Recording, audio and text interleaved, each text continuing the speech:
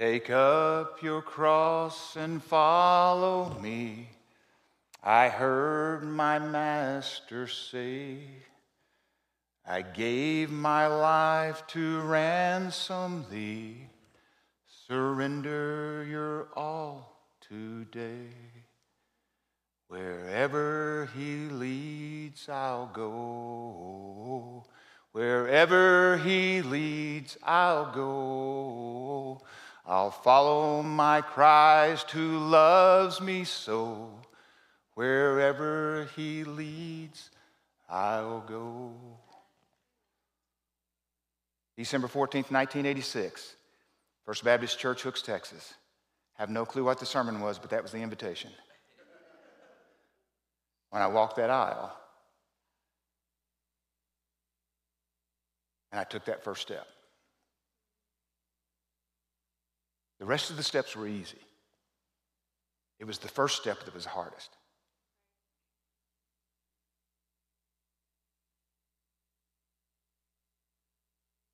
Gave my life to the Lord, and it changed everything.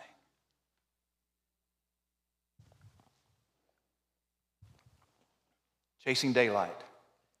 Been doing it ever since. Our series, of course, birthed out of the book of Erb McManus, who we kind of follow the framework of. But this passage of Scripture in John chapter 9, 4, 5, as long as it is day, we must do the work of him who sent me. Night is coming when no one can work. While I am in the world, I am the light of the world. This implies what? Urgency. Last week we talked about choices. And I would say for some of you, you look different this week. You made choices. You made small choices. You made a little bit bigger choices. Some made some significant choices. I mean, huge choices in their life you don't look the same after that.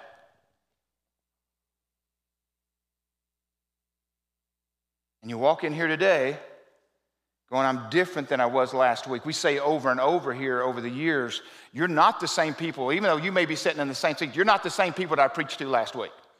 You're just not. You've made choices, you've made decisions, life has happened, choices have happened to you. But things are different than they were last week. Some you won't ever remember because they were just so small. Some you definitely will remember. But for some of you,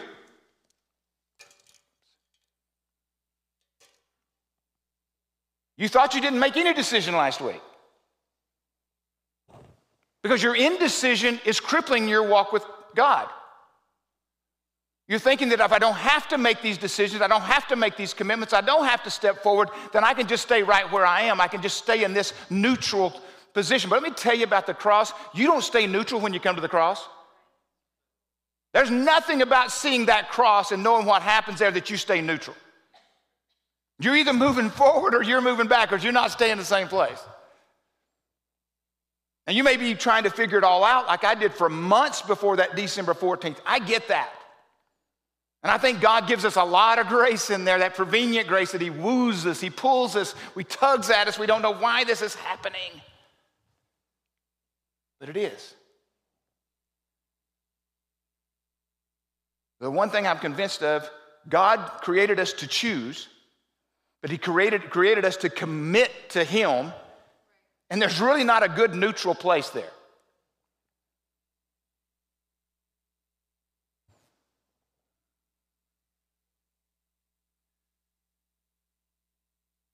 What I love when God is controlling our lives, as we talked about in Uncommon this morning, a game changer, he has the opportunity to redeem not only our life, but our story up to this point, and make it useful to the kingdom. Matthew chapter 5, 14 through 16. You know this scripture, but we're going to use it today. In this sense, you are the light of the world. A town built on a hill cannot be hidden. Neither do people light a lamp and put it under a bowl. Instead, they put it on its stand, and it gives light to everyone in the house. In the same way, let your light shine before others, and they may see your good deeds and glorify your Father in heaven. You. And I would prefer you say there, I am. I am the light of the world, meaning you. Not the great I am, don't go there. But I am the light of the world. And a person like me doesn't hide my light. A person like me puts that light on a stand. Because I realize the way that I can glorify my God is let my light shine. And if I hide it, it's not only not glorifying me, which sometimes we get confused, it's not glorifying Him.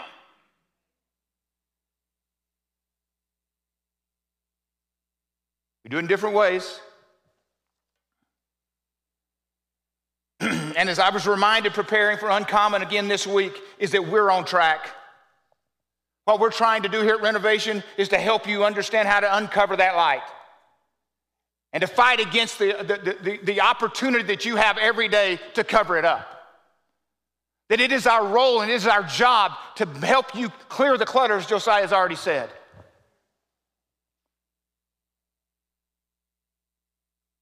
Because I believe if you hide your story and you hide your spark that you bring to the kingdom that nobody else is going to bring just like you, and you hide your passion and you hide your gift mix and you hide all that, if you're not careful, the word says in John 10:10, the thief only comes to steal, kill, and destroy, but we can work with him.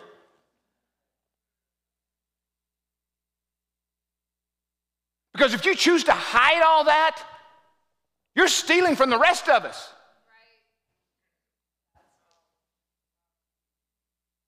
Might as well take my truck down to the chop shop. Stealing that way. You're stealing from the rest of us when you choose as a believer. If you're not a believer here today, let me say this. One, I'm not always fired up like this. So you can come another time, maybe I won't be. But for some reason today I am. But I'll tell you this, I sat where you sat at 27 years old.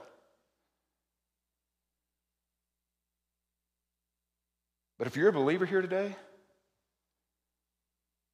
it is not an option or a luxury to hide your light.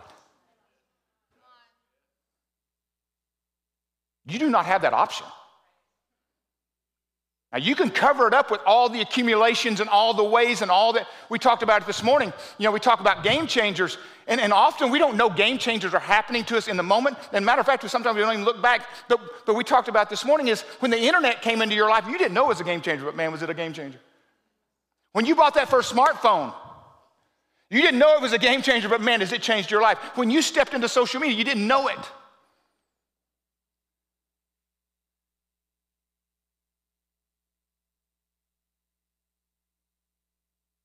But if we're not careful, those very things that came and changed the trajectory of our life, and what I mean by they cluttered our life with so much information, so much fear even, so much comparison, so much all those things that we know are not of our walk.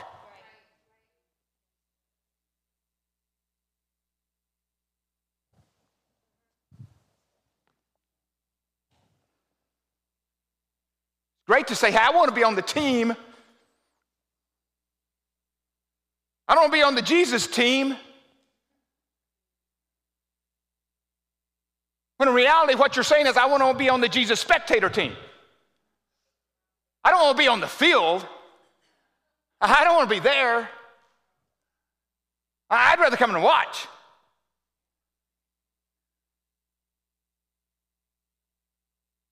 I have a feeling if you watched the Green Bay Packers last night and you're a fat Packer fan, you were a little upset, but I'll tell you what though, you're not near as sore as those players are this morning. That's just my guess. You think they're sadder than you are if you're a Green Bay Packer fan? Get a little more vested.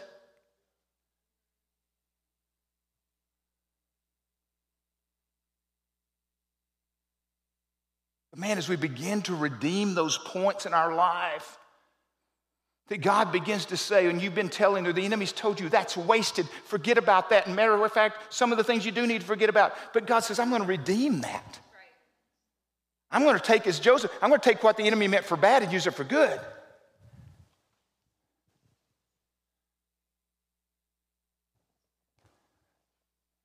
Your talents, your experiences.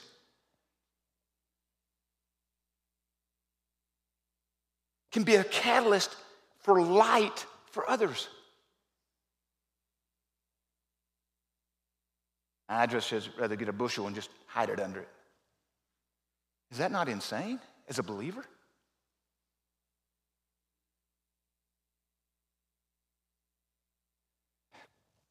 Man, we got to believe, as I said a few weeks ago, we got to believe that this is either the key answer to a fractured and broken world, or it is not. And if it's not, let's go do something else. But if it is the answer to every individual's life, every marriage, every family, every culture, every city, every nation, if it's the answer to it, we need to get busy. If it's not, okay. But if it is,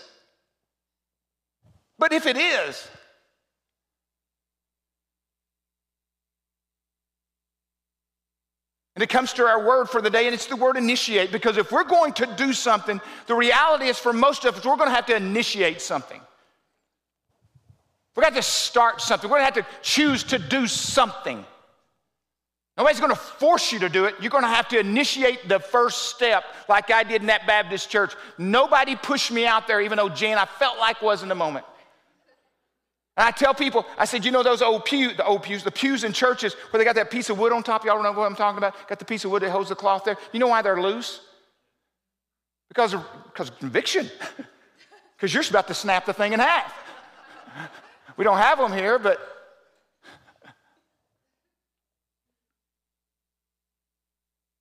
Erwin McManus says this, and it's out of the book, Chasing Daylight. Says, we have defined holiness or spiritual growth through what we separate ourselves from rather than what we give ourselves to.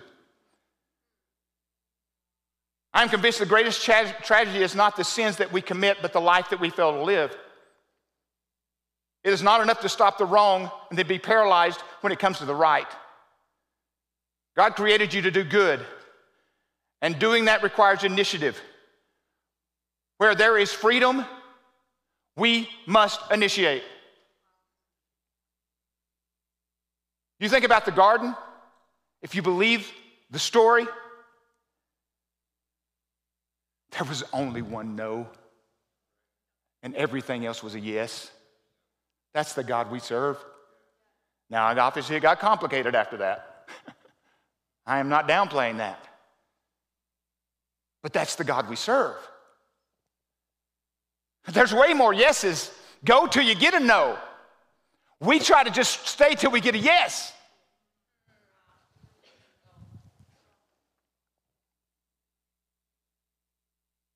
And two things about initiative, I just kind of, do you ever make up your own definitions? But it's to recognize and do what needs to be done before being asked to do it. Initiative is not given, it's taken. And it can't be stolen. Most of you know, that have been uncommon, know this ball of mine. The initiative ball. And I leave it in my office, and I do setups. I'll go put my feet up under my couch, and I'll do setups. And the reason I have this here, and I wrote this on there, because you know what? I won't do setups. It won't make me. This ball won't come rolling over to me and go, hey, we need to go. Come on. I got to go take it. I got to go grab it. I got to take the initiative. I can't give it to you. As much as I love you, as much as I love my own kids, as much as I love Jan, I can talk it up, I can motivate at times, I can talk fast enough, I can give all the reasoning, I can dissect it down, but the one thing I can't do is you stay consistent at that, because you somewhere have got to say, I am going to do this. And hopefully it's between the Holy Spirit and you. That's where I'd rather it be, instead of between me and you. But you take initiative. You begin to start something. Some of you need to take initiative to lead your home. You've been sitting around waiting for somebody else to do it.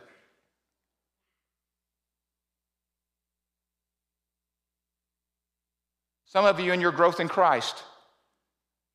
Well, the church should be doing this, and they didn't do that, and I should have. And you're probably right on a lot of it.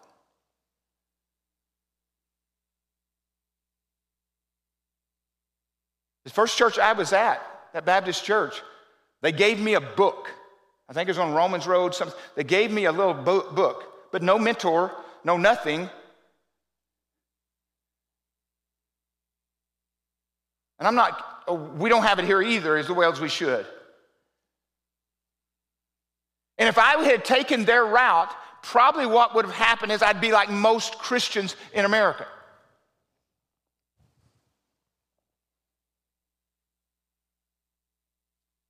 Stumble along, get some good things here and there, and fall into the trap of attend, tithe, volunteer, and live my life. And let me say, we need all three of those. But there's so much more. To me, that's how we are, the church in America. We just make sure we do these things and have some level of community, attend, tithe, volunteer, being some level of community. But we hardly ever ask you, what's God put on your heart? Where are you engaged in influential? How do we help you become salt and light where you're transformed and you understand what God has built you for? It often comes, I've said a few weeks ago, it comes from top down. And that's some ways we do it here, but our top down here and here is trying to figure out how that comes from the bottom up. It's both. Our vision here is from here so that you will come up from here. That God stirs in you and the ministry comes out of you.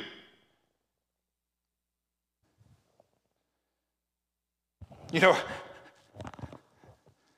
I didn't know any better when I first gave my life to Christ. I didn't know any better, so I created my own discipleship program. Because if I had waited for the church to get it together, I would have been in trouble. Let me say this to you. If you're sitting around just to wait us to get our act together, God is not going to use that as a good check mark for you. He may hold us accountable, and he will. But that's not a way to get off the hook. And often when we make decisions, big decisions in our life, no question, it opens up much greater decisions, right? We take the initiative, we begin to pursue, and we begin to ask questions. Well, now that is answered. Now there's a bigger question. When we moved to Arizona in 1998, leaving our hometown, our home church, leaving our parents, leaving everybody, we knew when we left there, we also had to know some other things. We had to know for sure that God was in it because my kids were probably going to find their spouse here. The house, and we pray over the house we live in and who lives next door to us and what kind of influence we can be in salt and light. We try to figure out, Lord, this is not just this is a great adventure. We'll go to Arizona.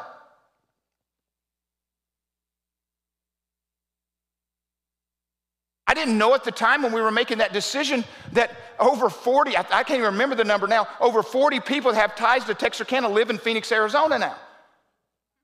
Off of one decision. That are impacting this culture, impacting their communities, tied to all kinds of churches here in the valley and advancing the kingdom wherever they are. I didn't know that, but I knew I had to make the first, and I couldn't make the decision for them.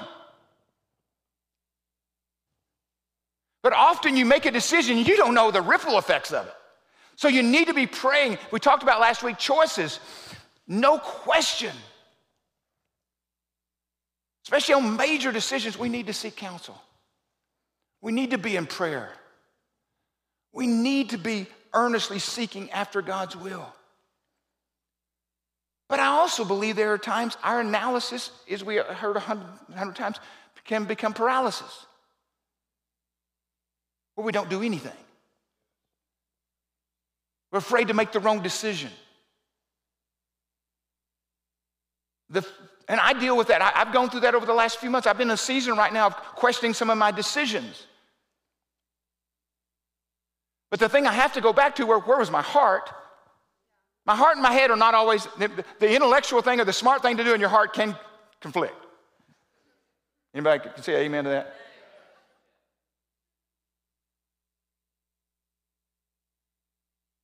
And a lack of information can cause you to look back and go, that was a bad decision. But what I don't look back on was my heart trying to make the right decision.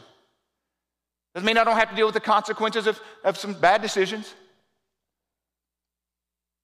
But that's the thing I have to answer for.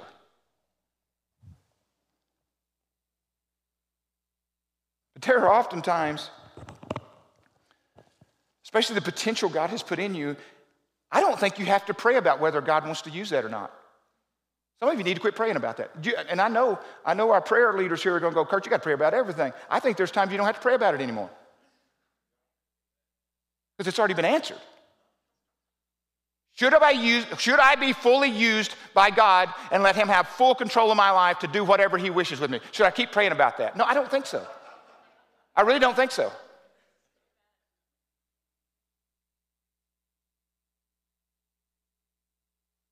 Well, what should I do, Kurt? Well, sometimes just do something. I love the Yogi Berra quote when they ask him how to get to his house, and when you come to the fork in the road, take it.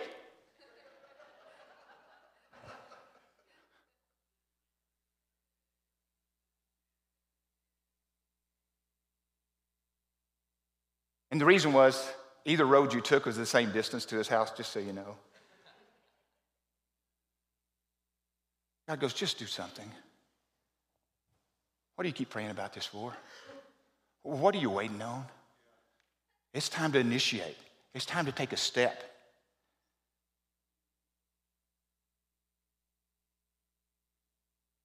His book, Margin by Richard Svensson, I love his definition here. He says, margin. See, I've had people tell me before, well, Pastor Kurt, I'm quitting all these volunteer things because you preached on margin one time and I ain't doing anything else. I just got to get margin. That is not what margin is.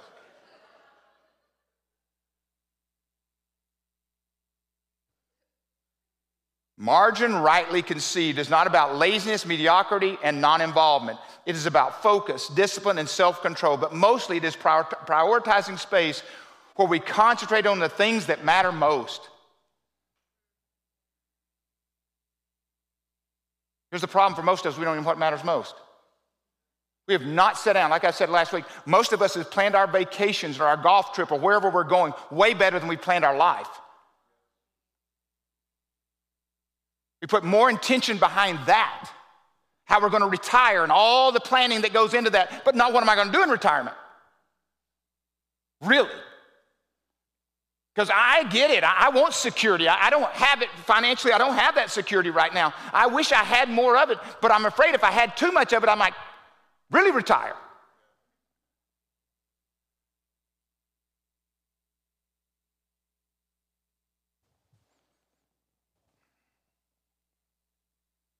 John Acuff says in his book, Quitter, says you have the perfect amount of time each day for the things that matter most. The key is spending time on those things. I don't know where to start. I agree. I've got one of those in my life. Where do I start? I'm afraid I'll do the wrong thing. Believe me, if those who know the season I'm going through right now, I've asked that like 500 times in the last 4 months. I'm just afraid. That's exaggerated, just so you know. I don't want to make the wrong decision because I feel like I may have made the wrong one there. So now I'm paralyzed from making any decisions.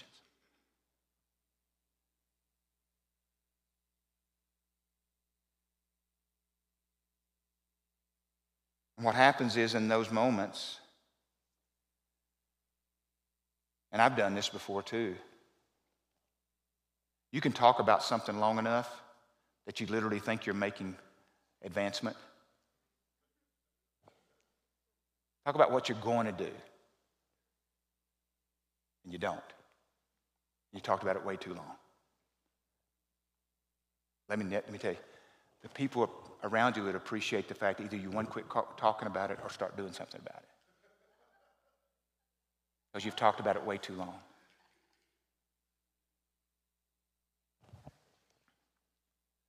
My greatest fear used to be that I was inadequate. And I'll be honest with you, I'm just trying to be transparent with you today. I've struggled with that over the last 4 months.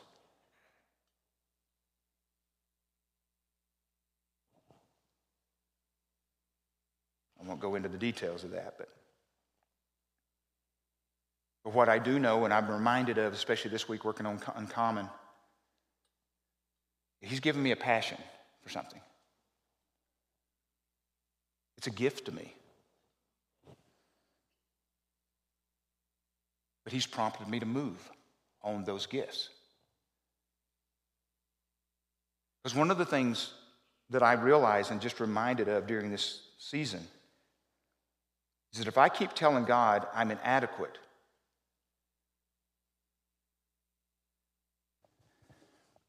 try to say this the right way. If I keep telling God I'm inadequate and I don't have a story and I don't have those things, and I don't mean comparing to everybody else's stuff. I'm talking about your stuff.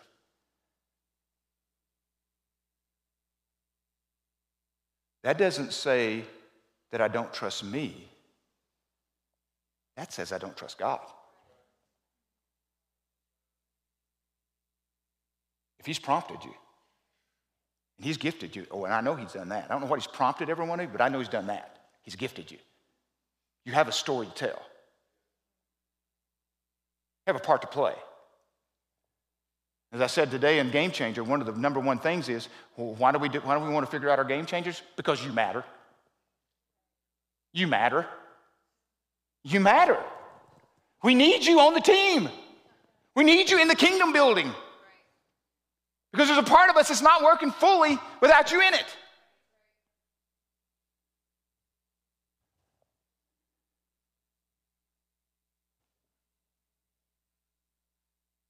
When Moses argued with God, I'm inadequate.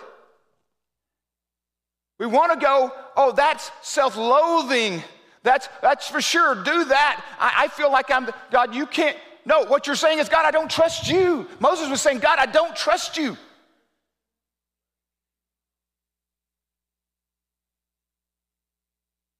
And we almost wear it as a badge of honor.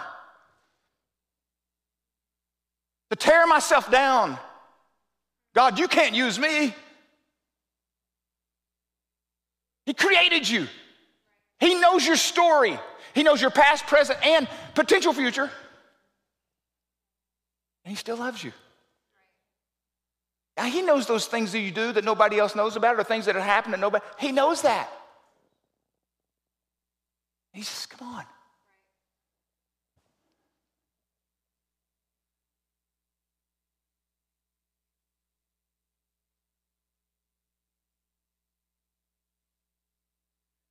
I've let things like scarcity creep into my life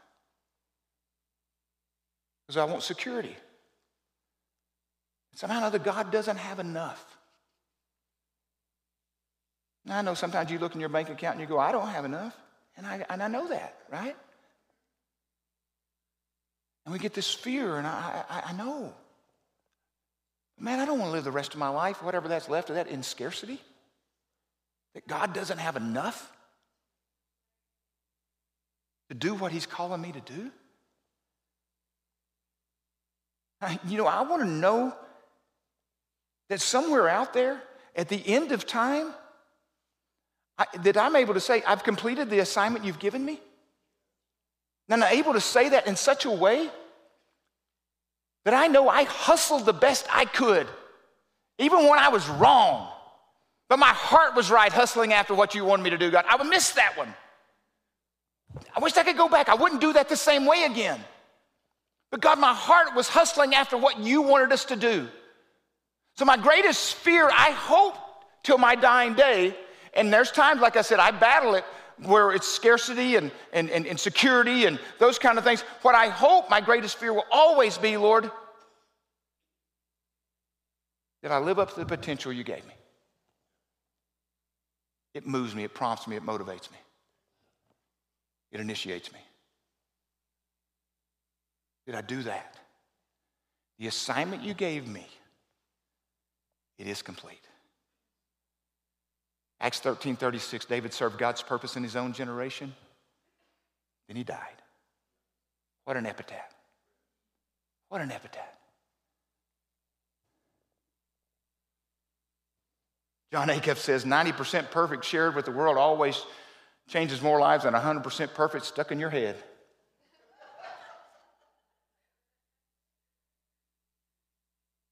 My call to preach, thank goodness I didn't wait till I was 100% ready. Now, some people probably said along the way, I wish you'd have waited to at least get 90. And some may say, you're not at 90 yet.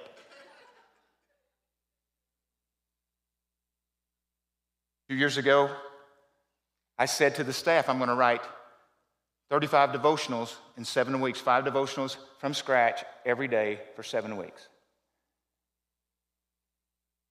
And we did it, didn't we? And we're still tweaking them. We're trying to make them better and trying to do all that. And we're going to rewrite some of them and all that kind of stuff. But this is the deal. You know what initiated that happening? I went public. I made a promise.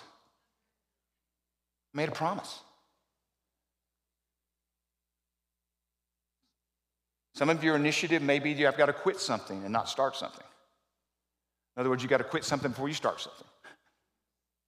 You got to drop some things. I know I don't want to preach like, hey, you got, as holiness, like a man says, you got to stop doing it. No, that's not what I'm saying. Some of you just do need to quit some things. I don't know what they are. I'm not here to prophetically say that over here. It's not my role or my giftedness.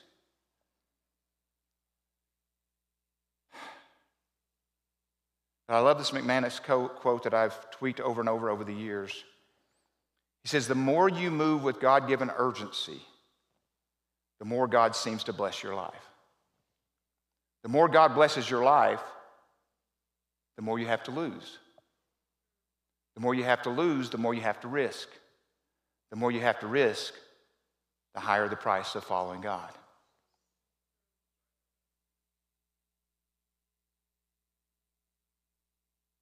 What if you pushed everything in the middle of the table? Financially, everything. God, it's yours. There's not one thing. Your gift mix, your talents, everything. You push it all in the middle of the table and say, God, every bit of this is yours.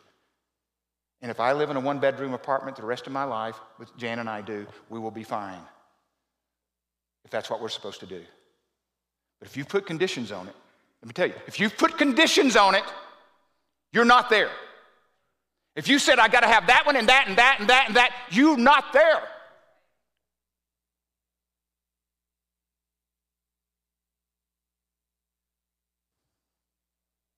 Because I've done that. I'm confessing to you. Trying to be as transparent as I can. I'm confessing to you because I've done that with God.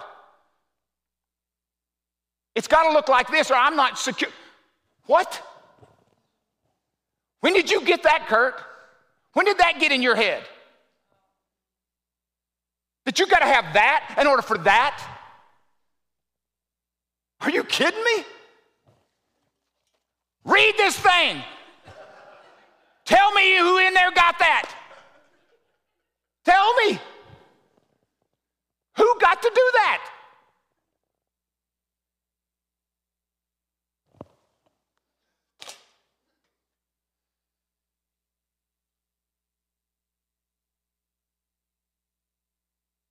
He goes on to say that there's a tragic reality that many times the very things that God blesses us with will become the obstacles to seizing our divine moments. When we look around and we just assume everybody that wants to know God knows God. Why would I do anything? Why would I change my life? Why would I say anything to him? I'm assuming everybody who wants to know will find out.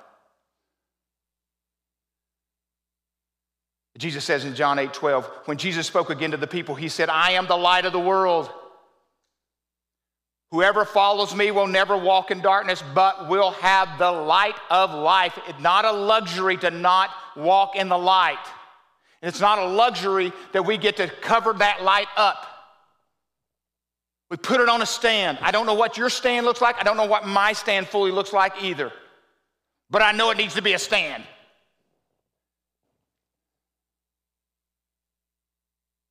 Have you ever made a promise, initiated a promise that somebody didn't make you make?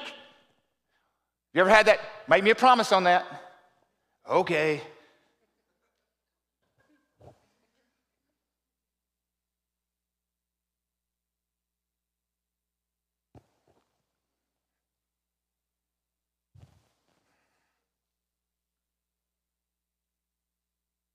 That you knew in the moment the circumstances surrounded it were so consequential.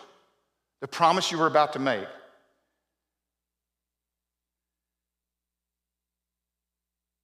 And you may not make the promise, but the promise was required. You should have made it, but you decided not to. Have you ever made a promise and you had no idea how you were going to keep that promise? Parents know this. Standing in that delivery room, or laying too, okay. But for me, I was standing. When all four of them were born, I'm making a promise to them. I'm not sure how I'm going to be able to keep it, but I'm making a promise way bigger than I ever imagined, especially the first one. The other three, at least I kind of knew what I was getting into. The first one I didn't. But I made them a promise. Was it out loud? No. I would take care of them. I would protect them. And that day, December 14th, 1986, when I came down on that altar, I stood there, and all these people came by and shook my hand. This was the weirdest thing. It was. I'm like, I don't want to do this. But that's what they did there. But as I stood there for minutes and minutes as they came by and just welcomed me into the kingdom and all that, one of the things I remember standing there was that Sydney, of course I didn't know the other three were going to be born, but Sydney was now going to be raised the way she was supposed to, and I could live a life in front of her. I remember that. I don't remember much of else, but I remember saying that.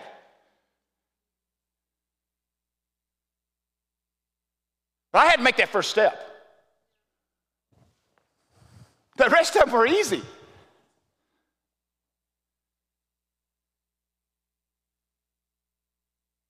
Because that promise held my feet to the fire.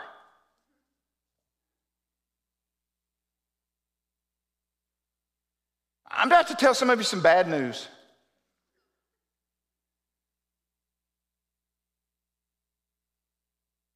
To get where you need to get to in your spiritual life, in your relationships, in your health, I could take all kinds of different areas. There's no button to push. There's no pill to take. It's all about, if I had the ladder here, it's all about taking steps on that ladder. There's no elevator, there's no escalator. It's stages and steps. And it's time for us to begin to walk this out. Some of you, it is time to initiate and go public with a promise. You don't have to tell the rest of us. You don't have to tell us, but you're probably going to need to tell somebody. Josiah, if you guys would come as we close.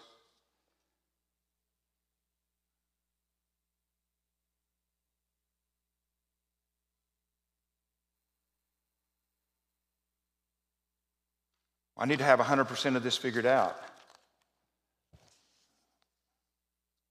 I had nothing figured out when I came to know the Lord.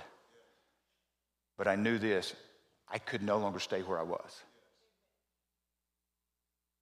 And I've said this for years, and there's no way to prove it, so I don't know what to do with that. I believed it was my last chance. And I'm not putting that on you today, Ricky Bobby. I'm not putting that on you, okay? I don't think I've ever quoted Ricky Bobby, but anyway, there you go. All I'm saying to you is this. We're in a sacred moment. Is that I'm not trying to tell you this is your last chance, so don't hear what I'm not saying. But the scripture later, I remember standing, and I was at Chase Field, and of all people, I think it was Henry Blackaby preaching, of all people. And he was talking about cutting down the tree and saying, we'll come back in a year, and if it's not, then we're going to take it out. And in that Chase Field and Promise Keepers, men everywhere. Felt like the Lord said, yep, that was you. I don't know. And please don't take that way. What I am saying is I didn't ever have to find out. That's what I do know. Because I initiated. The Spirit initiated on me. I responded by initiating and stepping out and beginning to walk. What I do want to tell you also is, and be in full confession, That song, Wherever You Lead, I'll Go. There are multiple times in this last 30-something years I've wanted to say, I believe in you, God, but I don't want this cross anymore. I'm not standing up here as the Pied Piper, sanctified whatever. There have been multiple times. I will love you and I'll follow you, but I don't want this anymore.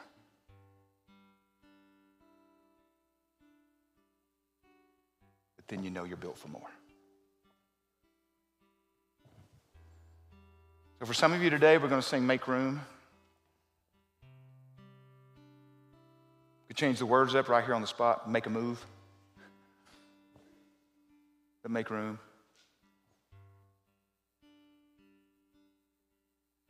I don't know what it is in your life. For some of you may need to be at Uncommon next Sunday. It may save your marriage.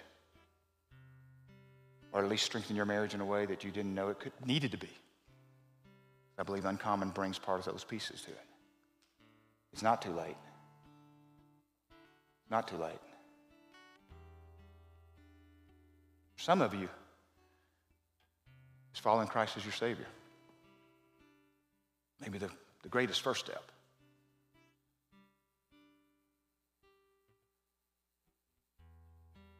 I don't know what it is. I hadn't come here today to try to put that on you. But I am confident in a room like this, whether online or here, He's speaking to somebody about that. It's time to initiate. Won't you stand? Let me pray for us. Lord,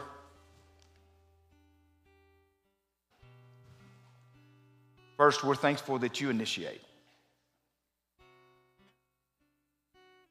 You come and woo us. You come and tug at us. You come and pull at us. You come and disturb us. Disrupt us. To tell us where you are right now is not where I want you now. It may have worked for a season, but now. Lord, I just pray whatever that is across this room for your precious children, including this pastor, Lord, I want to continue to be moved. I don't want to be stuck. But Lord, I know often we have to choose and then move, initiate. Lord, help us now. Even in this song, whatever this means for the folks here today, Lord, use it to prompt them to do your will. And we pray this in your name, Jesus. Amen. Let's sing. You come, if you feel led, to pray around these altars.